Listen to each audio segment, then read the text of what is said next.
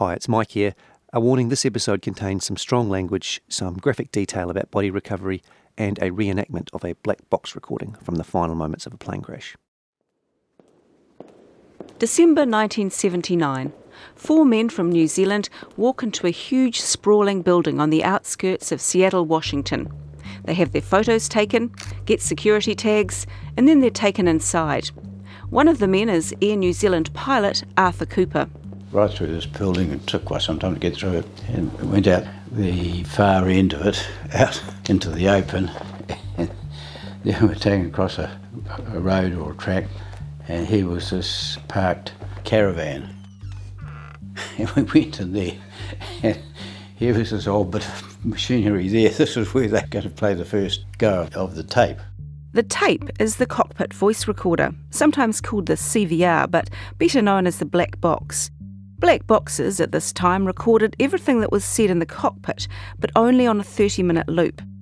Arthur Cooper, fellow Air New Zealand pilot Barney Wyatt, chief flight engineer Don Olliff, and air accident investigator Milton Wiley are at the headquarters of the Sundstrand Corporation. They make black boxes. It's the Kiwis' job to decipher the tape, to find out what was said during the final half hour of Air New Zealand flight TE901, before it crashed into the slopes of Mount Erebus in Antarctica, killing all 257 people on board. The men sit down around a table in the caravan and press play. Where's Erebus in relation to us at the moment? Left, about 25 miles. What you're hearing is a studio reenactment that aired on RNZ in 1980. 25 miles. Left, you reckon? Well, I don't know. I think I've been looking for it. I've been thinking of any high ground in the area, that's all. I mean, it was like you're going to see a thriller movie, but you don't know what the end is, but you know it's not a good end. And that first time we went through, we were all shattered, totally shattered. The men sit in silence, digesting what they've just listened to. Moments before the end, as the slope of Mount Erebus raced up to meet the plane, they heard its ground proximity warning system go off. But there was one thing the men didn't hear that they might have expected to. Here's Milton Wiley. We were listening to it and it was going along, and it said, then the GPWS sounded off.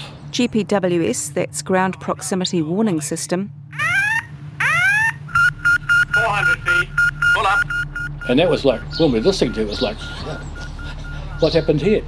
And then Jim Collins. Remember from the last episode, Jim Collins is the captain of the plane. Jim Collins calmly did a procedural go-round, basically. He called for go-round power. Go round power, please. And then suddenly it's like that, stopped. There's no bullshit. It actually stops. I don't think they knew what hit them. Just to be clear, Milton Wiley is saying that Captain Jim Collins, his first officer, and the 2 flight engineers, none of them saw Mount Erebus moments before they flew into it. 4 pilots with an alarm going off in the cockpit telling them that the ground was dangerously close still didn't see a mountain right in front of them. The question the men in the caravan were asking themselves was the same one that a whole lot more people would soon be asking, and the one we're asking too. How could something like this happen? I'm Katie Gossett. And I'm Michael Wright.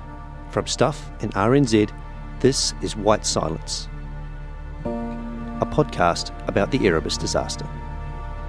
We have located the wreckage. I tell you, we have located the wreckage of the ETC jump. There appear to be no survivors. I say again, there appear to be no survivors. I couldn't understand the logic of what he had done and why he had done it. The hardest thing I think I did in the whole thing was take property back to the families and say, this is all you've got. But when you see pilot error written in headlines and in the daily newspaper, it's bad.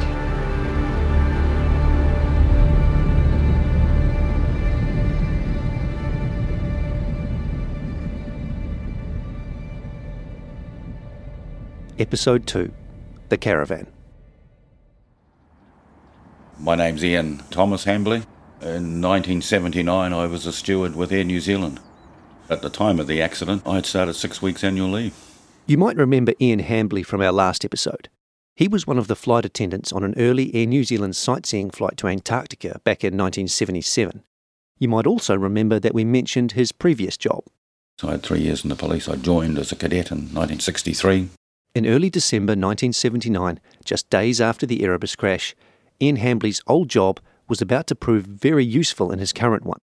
One of his fellow cadets was now a senior sergeant with the Auckland Police. There was hardly any information at Air New Zealand about what was happening with the crash, so Hambley called his old friend. Nick said that he had been asked by the police to go with a contingent up to the Auckland Coroner's office. So he said, come with me. So I gatecrashed this meeting. I mean, there are all these heads of everybody and me. No one asked who I was or why I was there. The meeting was led by Auckland Coroner Alan Copeland. On the agenda, what to do about the 257 bodies in Antarctica. There were thoughts of leaving everybody in Antarctica. They knew who was on the flight. It's an isolated part of the world. The police had been in touch with Interpol, and the best advice that Interpol could give was that the last major accident had been Tenerife, where two jumbos had collided. This was in the Canary Islands in 1977. One jumbo was taking off, the other was taxiing when they crashed into each other. 583 people died. And the police advised that they had cut the lower jawbones off the remains, and I remember Alan Copeland saying, I don't think we'll do that. Everyone agreed the victims should be brought home. Then they'd be taken to the mortuary at the Auckland Medical School, the only place that could handle so many bodies. Ian Hambley's friend, Senior Sergeant Nick Anderson, was put in charge. And I said to Nick, can I, be part of this? I'd like to get these crew out of here as quickly as possible. So instead of going on leave, Ian Hambley spent 6 weeks in the morgue, identifying the bodies of the flight crew and returning their personal property to the families. Mostly the work was one long, morbid grind. This was in the days before DNA technology, so formal identification was pretty basic. Dental records had to be requested, and police visited families. Did your husband wear an Omega watch? Did your mother own a pearl necklace? There were some unforeseen problems as well. The bodies were flown from Antarctica to the Air Force Base at Whanuapai in West Auckland. The morgue was in the central city, which meant dozens and dozens of ambulance trips. And they were going backwards and forwards all day, you see, with a plane load of bodies. And there was public grief, as you can imagine. Everyone was stopped. Someone decided to hire a refrigerated Freightlines truck and park it at the airport at Whanuapai and unload all the Hercules aircraft and the bodies into this truck and keep it at the airport until it was full. And one night, in the middle of the night, the truck drove to the mortuary and parked at the back of the mortuary. Victims' bodies started arriving from Antarctica on December the 6th, 8 days after the crash. The story of how they were retrieved and identified has been told before, but it's worth repeating because it's kind of remarkable. The way it worked was that the on-site coordinator would have a master map of the grids, and he would assign each police team, and there were 4 teams. This is retired Police Inspector Stu Leighton. In 1979, he was a constable, 22 years old, part of the police's brand new Disaster Victim Identification Team, or DVI.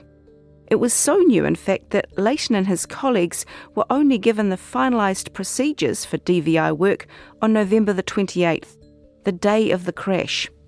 I was driving home to the Hutt Valley at the end of that operation, and one of the fellow police officers who was with me said, Stu, he says, I've been in the police for 20 odd years, 30 odd years, and we've never had to use these procedures, and we never likely will either. And that was about the time the plane impacted onto the mountain. The next day, Leighton and 10 other police were on a plane to Antarctica. None of them had been there before. Stu Leighton had never even touched snow before. Neither had Sergeant Greg Gilpin, who was 33 and would soon find himself officer in charge at the crash site. During that trip, I was thinking, this is madness. Here we are heading to the Antarctic, most of us not having any mountaineering experience. I envisaged, and most of us did, that we were going to be clinging to the side of a mountain. We really had no idea of what the terrain was like up there at that stage. They had to wait a few days to get their first look. The weather hadn't been great since they arrived in Antarctica, and this day wasn't much better. The chopper pilot couldn't find the crash site at first. When it finally emerged through a break in the cloud, he made a beeline, hovered over it, and told the men to jump. We did that, slid down the mountain with our gear, which was in suitcases. Yeah, cardboard suitcases. The scene of the crash was just one of utter destruction, both human and aircraft. All across the site, they saw the lives of Middle New Zealand abruptly cut short. Cash from passengers' wallets fluttered through the air, thousands of dollars worth. Life jackets, coffee jugs, and Air New Zealand uniforms littered the scene. A cabin bag with the words New Zealand Women's Division Federated Farmers Trip to Australia 1964 written on it. A woman's diary with a prayer on the last page and a note saying how wonderful it was to be alive. We were given all her personal effects. It seemed ironic that the contents of her handbag were all there. This is David Nicholson. You met him in episode 1. His sister Christine was on the flight that day, and he still has her personal items brought home from the mountain. Her jewellery was all there. Makeup, crazy things really, several $100 and $10 notes, all smelling of aircraft dieseling. So, there's a massive impact, and yet all these possessions and what have you, the watches still work, everything is still there and was recovered and, was part of her. The men went to work. The site had been surveyed into grids, 30 metres squared. Those are the ones you heard Stu Layton talking about before. Bodies were marked with green flags and areas with crevasses were marked with red flags. Most of the bodies were at the top of the crash site. The middle of the plane, driven by engines at near full power, had overtaken the cockpit on impact, and it was clear there'd been a pretty big fire as well. Sometimes a storm blew up and the men had to rush back to their tents. If they didn't go fast enough, they got hit by aircraft debris, whipped up by the wind. As well as all that, there was the actual job at hand. Every body part found was treated as a separate body. There were 257 people on the plane and 348 bodies. They all had to be chipped out of the ice. Many of them were contorted, frozen at all angles, and wouldn't fit into the body bags. Large Antarctic seabirds called skuas were a constant menace, attacking the bodies, usually the eyes first. They got so bad, the men took to covering the victims in snow after they'd been tagged and before they were taken away. It was just steeling yourself to go and do the job. Greg Gilpin again. The only way really you could get through it is to have regular breaks and go up to the top of the site and have a cuppa or whatever, and then get back into it, because the gear we had, the gloves were no good. They were of good material, but they were too short, and there was human, just falling down inside the gloves, and it was just getting yourself psyched up to go back and face it. The family of a Melton teenager who died 6 years ago are for the first time appealing for further information about the girl's death. If I could go back now knowing what I know now, they'd be dead. Yeah, I'd be in jail. I'm Ryan Wolfe, and in Season 4 of my investigative true crime podcast Guilt, I travelled to Melbourne, Australia to investigate the mysterious death of 16-year-old Alana Cecil and uncover a shocking case of sex, exploitation, drugs, and possibly murder. You'll find Guilt on all good podcast platforms. And she got stolen away from me. And those culprits who did it, I want to catch them. I want to get them. And they know who they are, and I won't ever give up. We should point out here that the police weren't the only ones recovering bodies. A lot of the work was done by the mountaineers, who the police depended on for their safety. They couldn't go near the red flags, the ones marking crevasses, unless they had a mountaineer with them. If a body was down a crevasse, and many were, it was the mountaineers who retrieved it. Keith Woodford, who we met in the last episode, says much of what he did was before body recovery started, when experts were poring over the site looking for clues about what caused the crash. Those experts included Air New Zealand's chief pilot, Ian Gemmell, who was looking for the aircraft's 2 black boxes. Woodford was responsible for Ian Gemmell's safety on the mountain. When they were searching the site, they were roped together. Ian Gemmell was a strong character. He was one of those people who would try not to show emotions, old school type, tough-minded person. It was very raw, the experience for him at the time. These were his mates, his colleagues that had been flying the plane. And from my discussions with Ian, he was just puzzled. What the hell had gone on? How had this happened? It was a mystery. Later, Gemmell's conduct at the crash site would be questioned and he'd be accused of lying. But for now, he simply delivered the black boxes to investigators. Once he found them, they were on the next plane back to New Zealand, then on to the US to be transcribed.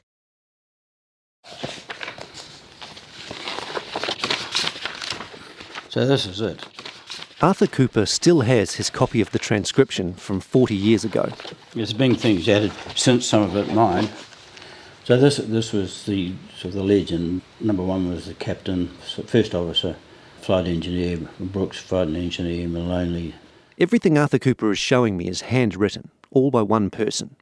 That was one of the rules, so it would be clear if someone else had changed something. Another was that all 3 Air New Zealand pilots had to agree on what they heard and who said it before it was written down.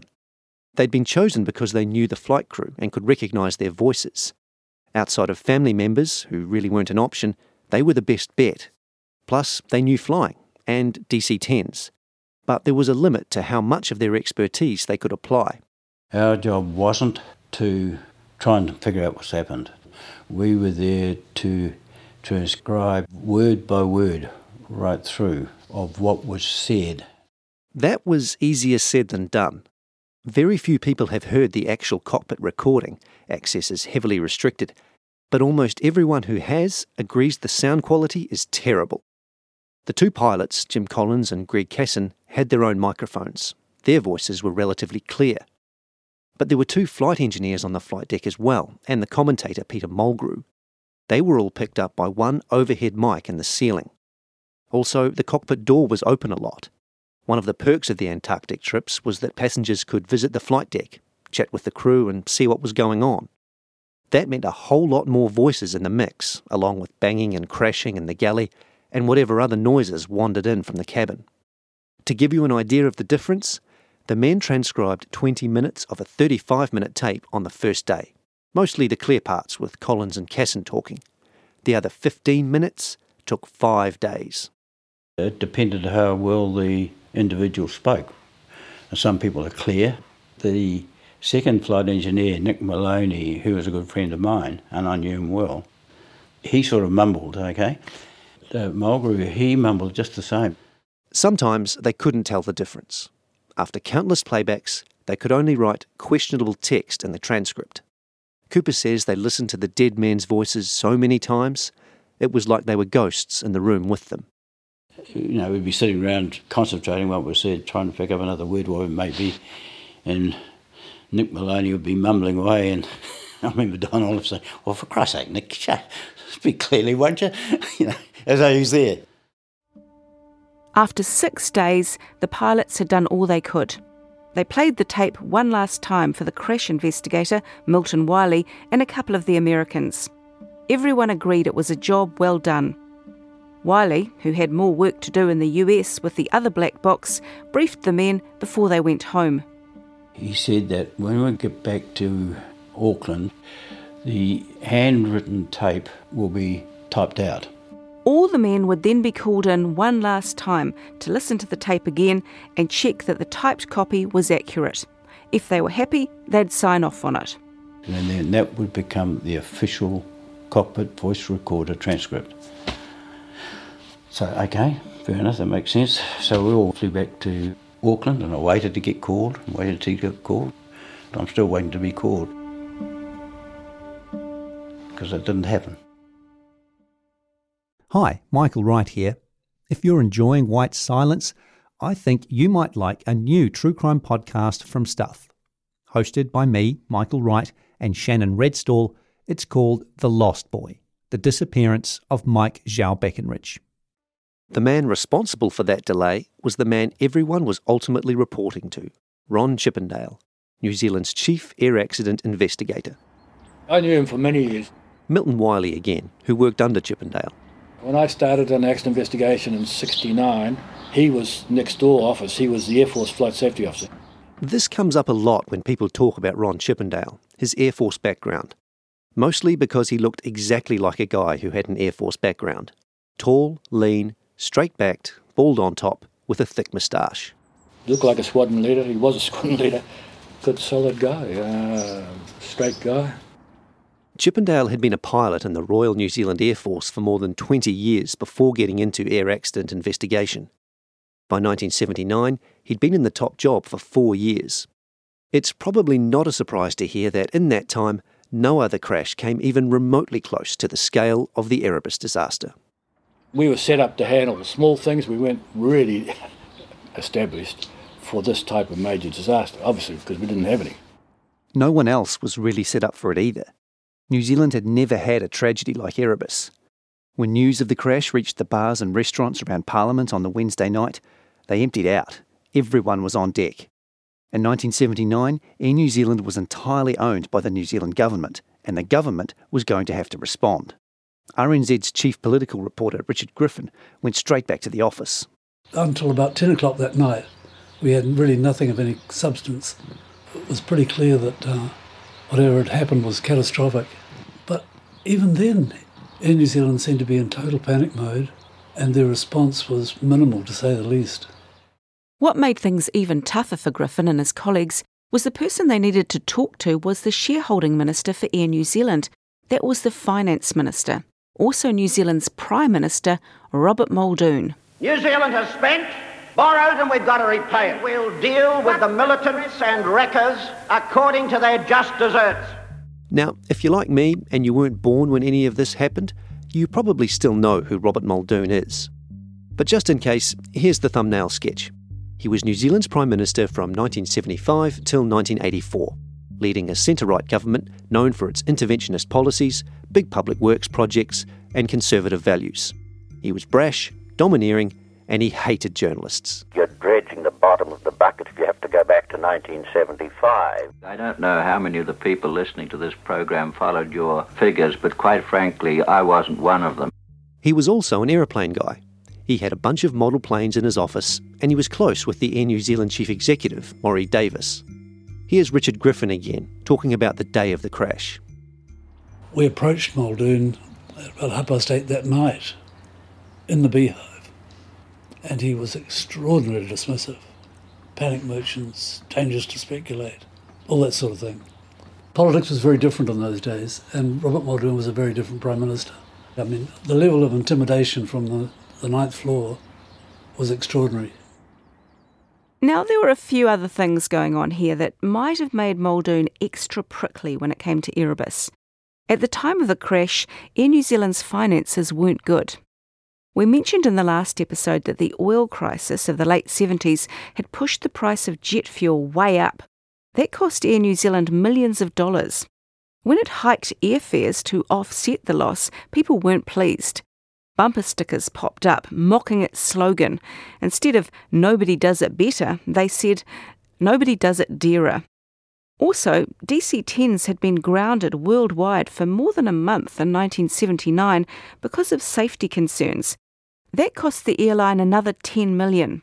There were industrial disputes with staff, and later, when the losses got bigger, talk of a government bailout.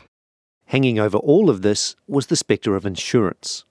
Air New Zealand was going to have to pay out to the estates of the dead passengers, tens of thousands of dollars each. But if the crash was caused by willful misconduct on Air New Zealand's part, the airline could be on the hook for a whole lot more.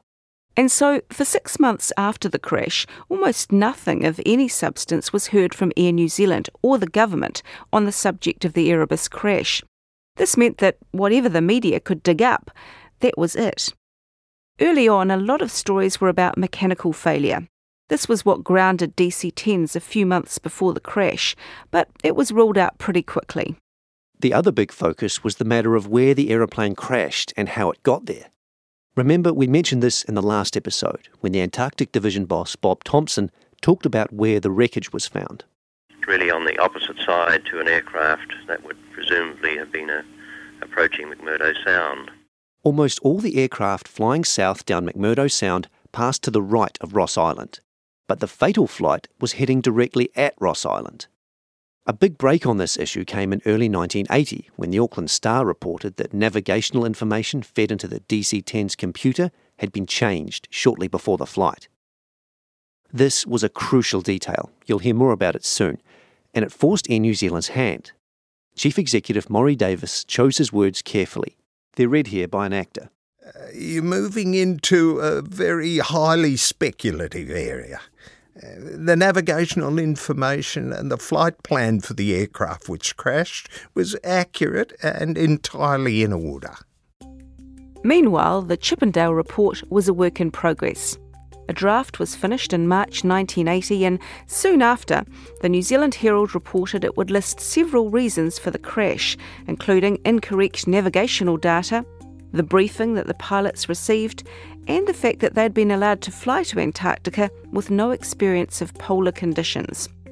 This wasn't 100% accurate, but all those things would appear in Chippendale's report. Air New Zealand said nothing. Maria Collins, that's the widow of pilot Jim Collins, had a bad feeling about where the blame for the crash would fall. She'd spent the last few months at home with 4 daughters, trying to get on with life. She was used to running a household alone for days, sometimes weeks at a time, while her husband was away flying. After the crash, she told herself he was just off on another long work trip. The freezer's full, the fridge is full, the younger kids are being taken by kind people to do lovely things. It's early December and, going to see Santa and everybody's so busy. There wasn't time to grieve. But this trip that he was on was getting longer and longer, so with increasing time, the reality of it, what it was going to be like, started to sink in. The biggest reality check came when she got a visit at home from Ron Chippendale, the chief air accident investigator. Among other things, Chippendale wanted to see an atlas Jim Collins owned and had apparently taken to the briefing he attended before his Antarctic flight. There was a chance he'd written crucial information about the flight path in it. He said, "Where's that atlas? That atlas of New Zealand." And I said, "Well, Jim took it with him." He said he didn't. I said, "He did." I said, "I can get you a copy of one. One of my neighbours has one." "No, I want to see Jim's atlas that your parents gave him." And I said, "Well, it's with him, so it's lost." Well, he didn't believe me, and he thought I was shielding Jim by not showing it to him. When Chippendale left here, I guess you just know he's going for the pilot error theory.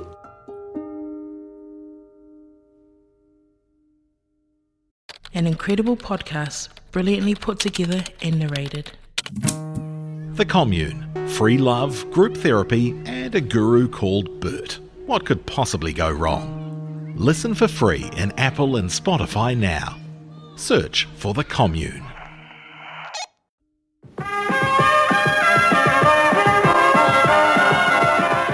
The New Zealand government has released the official report of its Chief Inspector of Air Accidents on the DC-10 crash, which killed 257 people on the slopes of Mount Erebus in Antarctica last November. Despite Maria Collins' fears, the Chippendale report never actually used the words pilot error. Milton Wiley says that's just not something air crash investigators say. But there was only one way the media and the public were going to interpret its most crucial finding. The report says the probable cause of the accident was the decision of the Air New Zealand captain, Jim Collins, to continue the tourist flight at low level in poor visibility, when the crew were not certain of their position. In other words, the crash was Jim Collins' fault.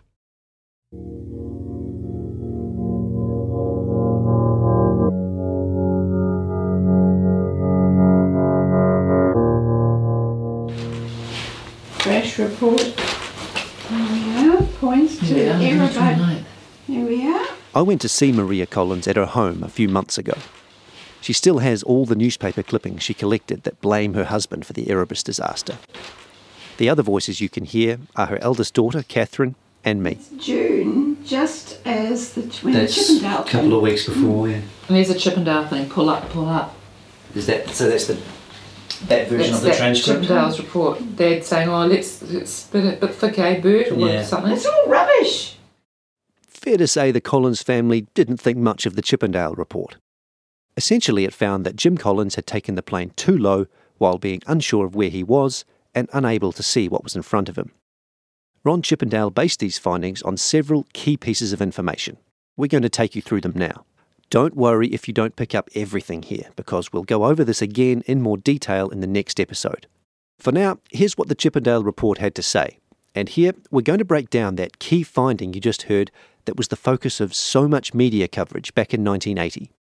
First off, the report says the probable cause of the accident was the decision of the Air New Zealand captain, Jim Collins, to continue the tourist flight at low level when the crew were not certain of their position. According to the Chippendale report, the DC-10 struck Mount Erebus at an altitude of 1,467 feet, which is pretty low.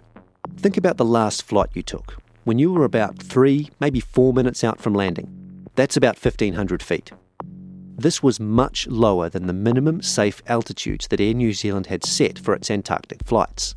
Now, you'll hear a lot more about minimum safe altitudes in the next episode, but for now, all you need to know is that the main MSA, that's what everyone called them, MSAs, was set at 16,000 feet, and it was Air New Zealand's position that pilots on the Antarctic flights were banned from going below it. Ron Chippendale found that by descending to 1,500 feet, Jim Collins did not comply with the MSA restrictions. He called this the initiating factor in the crash. Now, before you go thinking Jim Collins and Greg Casson went completely rogue here and took the plane down to a crazily low level, they did have a permission of sorts. Air traffic control at McMurdo Station told the pilots, you can drop down to 1,500 feet if you want. We'll get into exactly how and why this happened later, but for now, all that's important is that Chippendale acknowledged this detail in his report, but dismissed it as irrelevant. The fact was, he said, that Captain Collins had breached Air New Zealand's rules by not staying above 16,000 feet. Now, the second part of that key finding. This was the question of exactly what the pilots could see in front of them.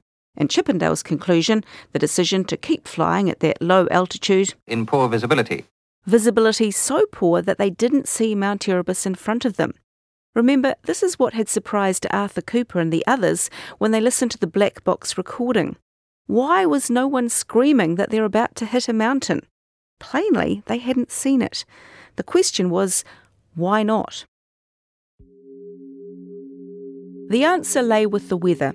The air traffic controller had told the pilots that conditions at McMurdo Station were low overcast cloud at about 2,000 feet, a bit of snow, but otherwise good visibility of about 40 miles under the cloud.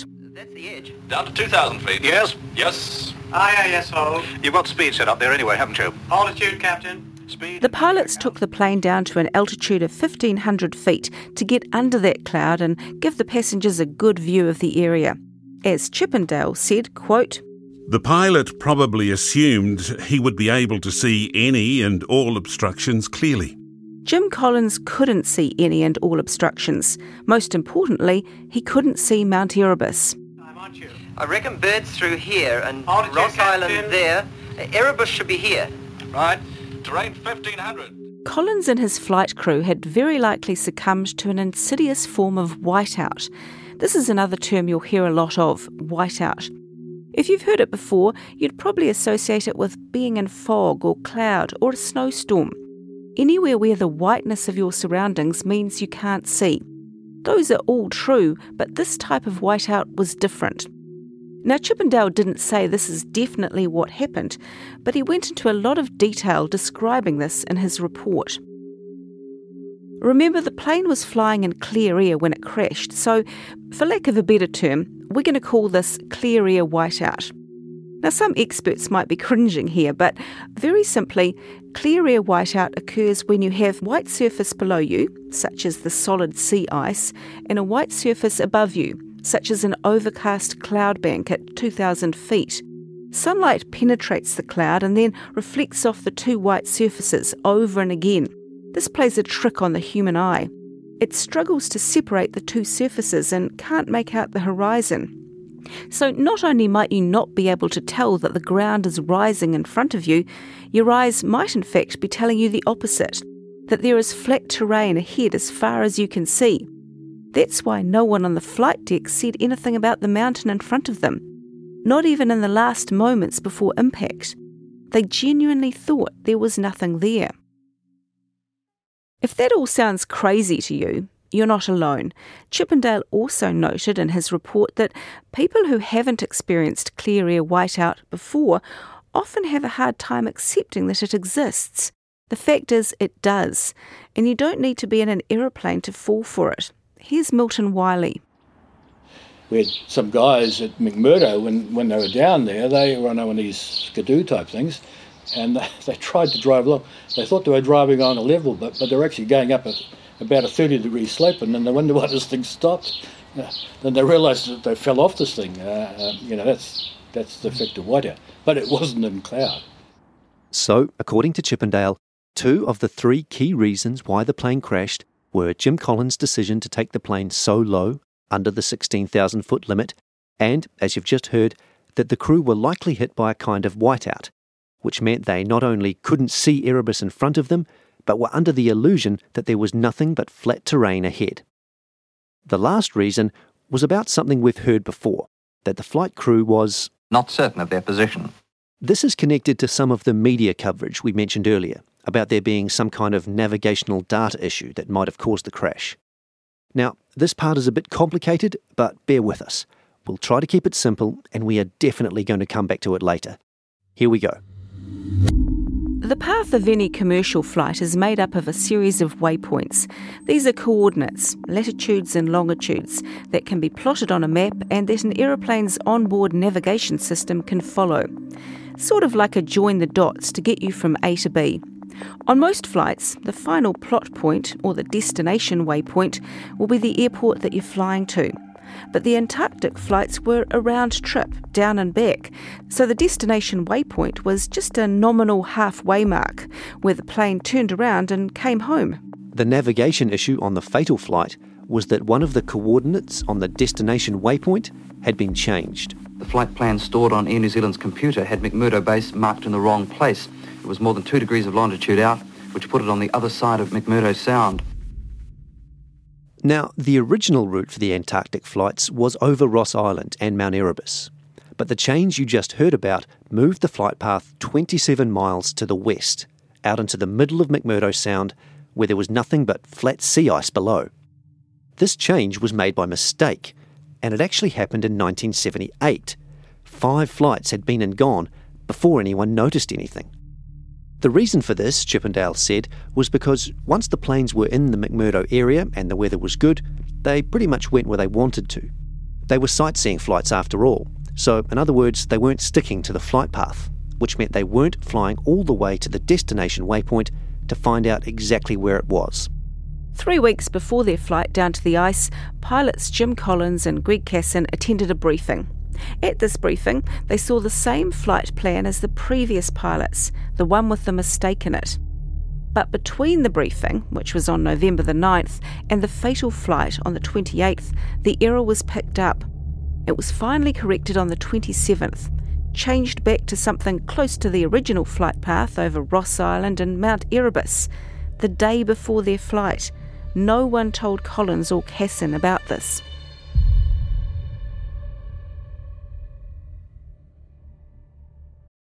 The series is beautifully crafted and a compelling listen. A man disappears with no crime scene, no weapon, and no body. How could his longtime friend be arrested and charged with murder? The Trial. Listen for free in Apple and Spotify now. Search for The Trial. The potential significance of this was huge. It meant that up until the day before the crash, the the flight path passed well to the west of Ross Island.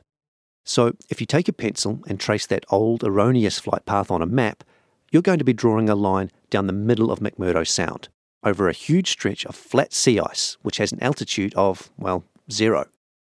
Take the same pencil and draw the so-called correct flight path, and the line will go right over Ross Island and right over Mount Erebus, a volcano that is 12,500 feet high, taller than Mount Cook. All this would be a pretty good explanation for why the crew were not certain of their position. Where's Erebus in relation to us at the moment? Left, about 25 miles. Left, you reckon? Well, I don't know. I think I've been looking for it. I've been thinking of any high ground in the area, that's all. Yes, I reckon about here. Yes. No, I don't really know. Some of the black box transcripts supported the idea that the pilots thought they were way out west over the sea. Crew members talked about certain landmarks that you'd see if you were in that area. All this could have explained why the pilots took the plane so low. Would they really have gone down to 1,500 feet if they knew they were heading straight at a mountain? Chippendale mentions all of this in his report. He even wrote that the pilots may have descended as low as they did for that reason, thinking they were west of Mount Erebus and flying safely over sea ice.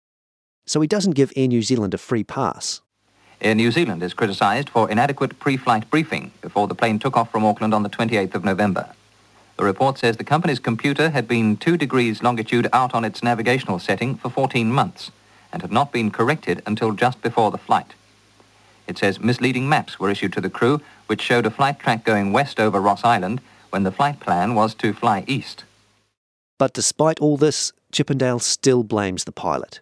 He might have been given the wrong information, but he still should have known where he was. In the case of this crew, no evidence was found to suggest that they had been misled by this error in the flight plan shown to them in the briefing. And that's all that stuck in the public's mind. Yes, Air New Zealand had made mistakes, but when it came to the headlines and what people remembered, there was only one story in town. Maria Collins was devastated. She'd heard from friends at Air New Zealand that there was a navigation issue in the crash, but here it was, well and truly buried in stories that blamed her husband and ran a picture of him that she hated. It was probably just a personnel photo from Air New Zealand, but Maria thought it made Jim look like an idiot. If you've seen it, it's not great. It does kind of look like a mugshot. It was her lowest moment. But when you see pilot error written in headlines in the daily newspaper, it's pretty bad. Remember, at that time, papers aren't like they are now in New Zealand, where you can get all your information different ways. But in those days, what you read in the newspaper was what it was. The Chippendale report was released to the public on June the 19th, 1980. By air accident investigation standards, it was a sensation. The Christchurch Government Printing Office shop sold out of its copies, 15 of them, in under an hour. It had to order twice as many again and limit sales to 1 per customer. There was one other thing about the Chippendale report that was pretty strange, something that would later inspire some serious conspiracy theories. Remember Arthur Cooper, the pilot who helped transcribe the black box recording in Seattle, and how he was waiting for a phone call to sign it off? I'm still waiting to be called, because it didn't happen. The reason he was left hanging was because Ron Chippendale had taken the black box to the UK to see if experts there could help him make out any more of what was said. It turned out they thought they could. The updated transcript was included in the published report. Newspapers around the country ran extracts from it, and TV and radio staged reenactments. That's the RNZ version you've been hearing. That's the edge. Down to 2,000 feet. Yes, yes. Aye, yes, hold. You've got speed set up there anyway, haven't you? Altitude, Captain. It wasn't the transcript Arthur Cooper had worked on. Well, I was appalled, for a start. He didn't know any of them. He didn't know. He never flown with them at all. He didn't know their accents, etc. The new version of the transcript had some pretty big changes. Most of them came from the bits of audio that Cooper and the others had listened to countless times but couldn't make out. One of the most significant of these was a phrase spoken by an unidentified person about 2 minutes before impact. If you've read about the Erebus disaster at all, this might sound familiar. The person said, "But thick here, I bet." Did you catch that? It was, Bit thick here, eh, Bert? This was really controversial. Clear air whiteout could happen without a pilot knowing it, but here was someone who seemed to be acknowledging that visibility shortly before the crash wasn't very good, which implied that maybe the pilot should have known better than to press ahead at such a low altitude. Another new addition appeared in the transcript a few seconds later, this time attributed to flight engineer Nick Maloney, who said, "Yes, my oath it is. You're really a long while on instruments at this time, aren't you?" "Yes, my oath it is. You're really a long while on instruments at this time, aren't you?" Again, that's not super clear, but it suggested that someone in the cockpit was looking closely at an instrument panel, not something you'd need to do to establish your position if conditions outside were clear. The biggest problem with that first change was that none of the flight crew were named Bert, not even a nickname. So who was this unidentified person talking to? Also, Chippendale had spent a page and a half of his report explaining what clear air whiteout was. He said, "It's not likely that the potential whiteout hazard was appreciated by the crew." If the crew didn't know they were in whiteout, why was anyone talking about thick conditions outside or using the instruments for a long time? It was confusing, and it gave rise to a misconception in the media and the public that Ron Chippendale had concluded that the plane was flying in cloud. Milton Wiley is adamant it wasn't. I don't believe he flew into cloud at all. Never. And Ron was the same. Never thought he... Because we had the photos. The photos he's talking about here were from passengers' cameras. Police and mountaineers recovered them from the crash site. When they were developed, they showed sunlight streaming in the windows while the plane was in McMurdo Sound. Not something that would happen if the plane was in cloud. The transcript changes supported another one of Chippendale's findings. Actually, those conditions don't look very good at all, do they? No, they don't. That the flight engineers in the cockpit had repeatedly questioned the pilots and expressed, quote, mounting alarm about flying so low.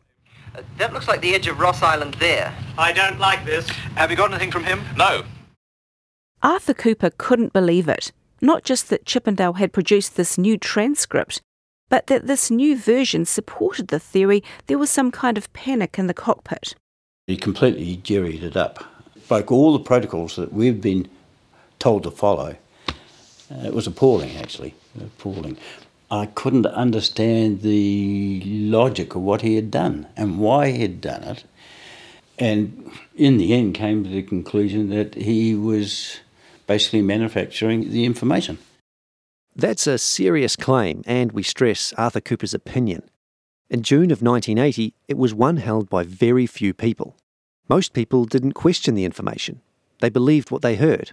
As Maria Collins said, New Zealanders didn't have many places to get their news 40 years ago. If it was in the paper, that was what it was.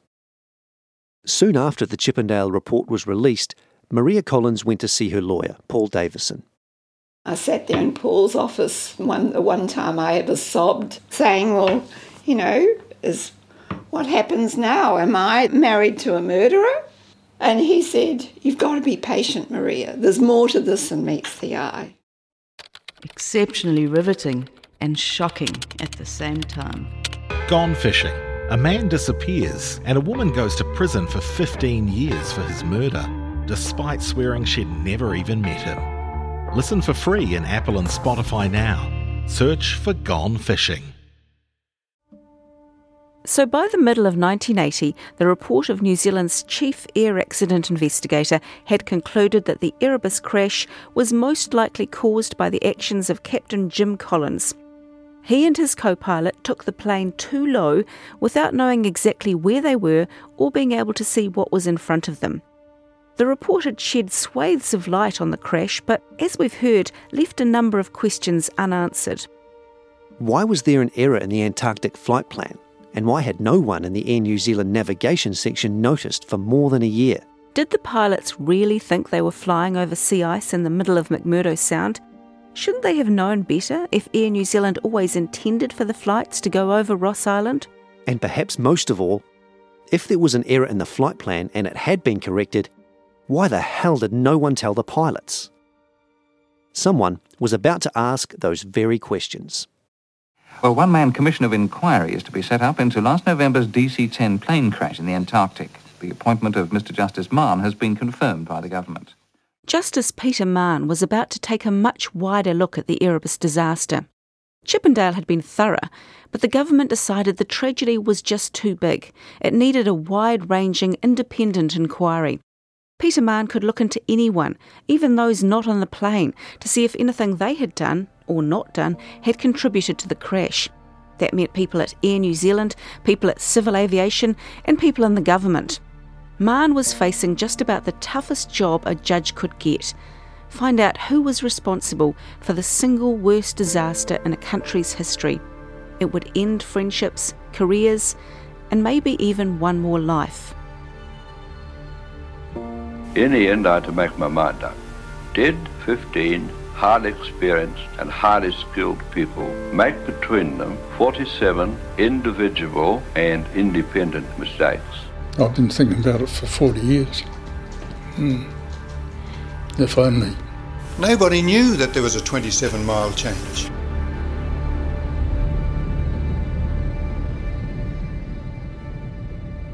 That's next time on White Silence. White Silence is a co-production between Stuff and RNZ, written, produced and presented by Katie Gossett and me, Michael Wright. Our executive producers are Tim Watkin and Justin Gregory for RNZ, and for Stuff, Carol Hirschfeld, Keith Lynch, John Hardeveld, Kamala Heyman and Adam Dudding also helped produce this podcast. This episode was engineered by Alex Harmer and included audio from Ngautonga Sound and Vision and Archives New Zealand. You can subscribe to the full 6-part series at Apple, Spotify, Radio Public, Podbean and other podcast providers. You can also go to the Stuff or RNZ homepages to find details on how to subscribe.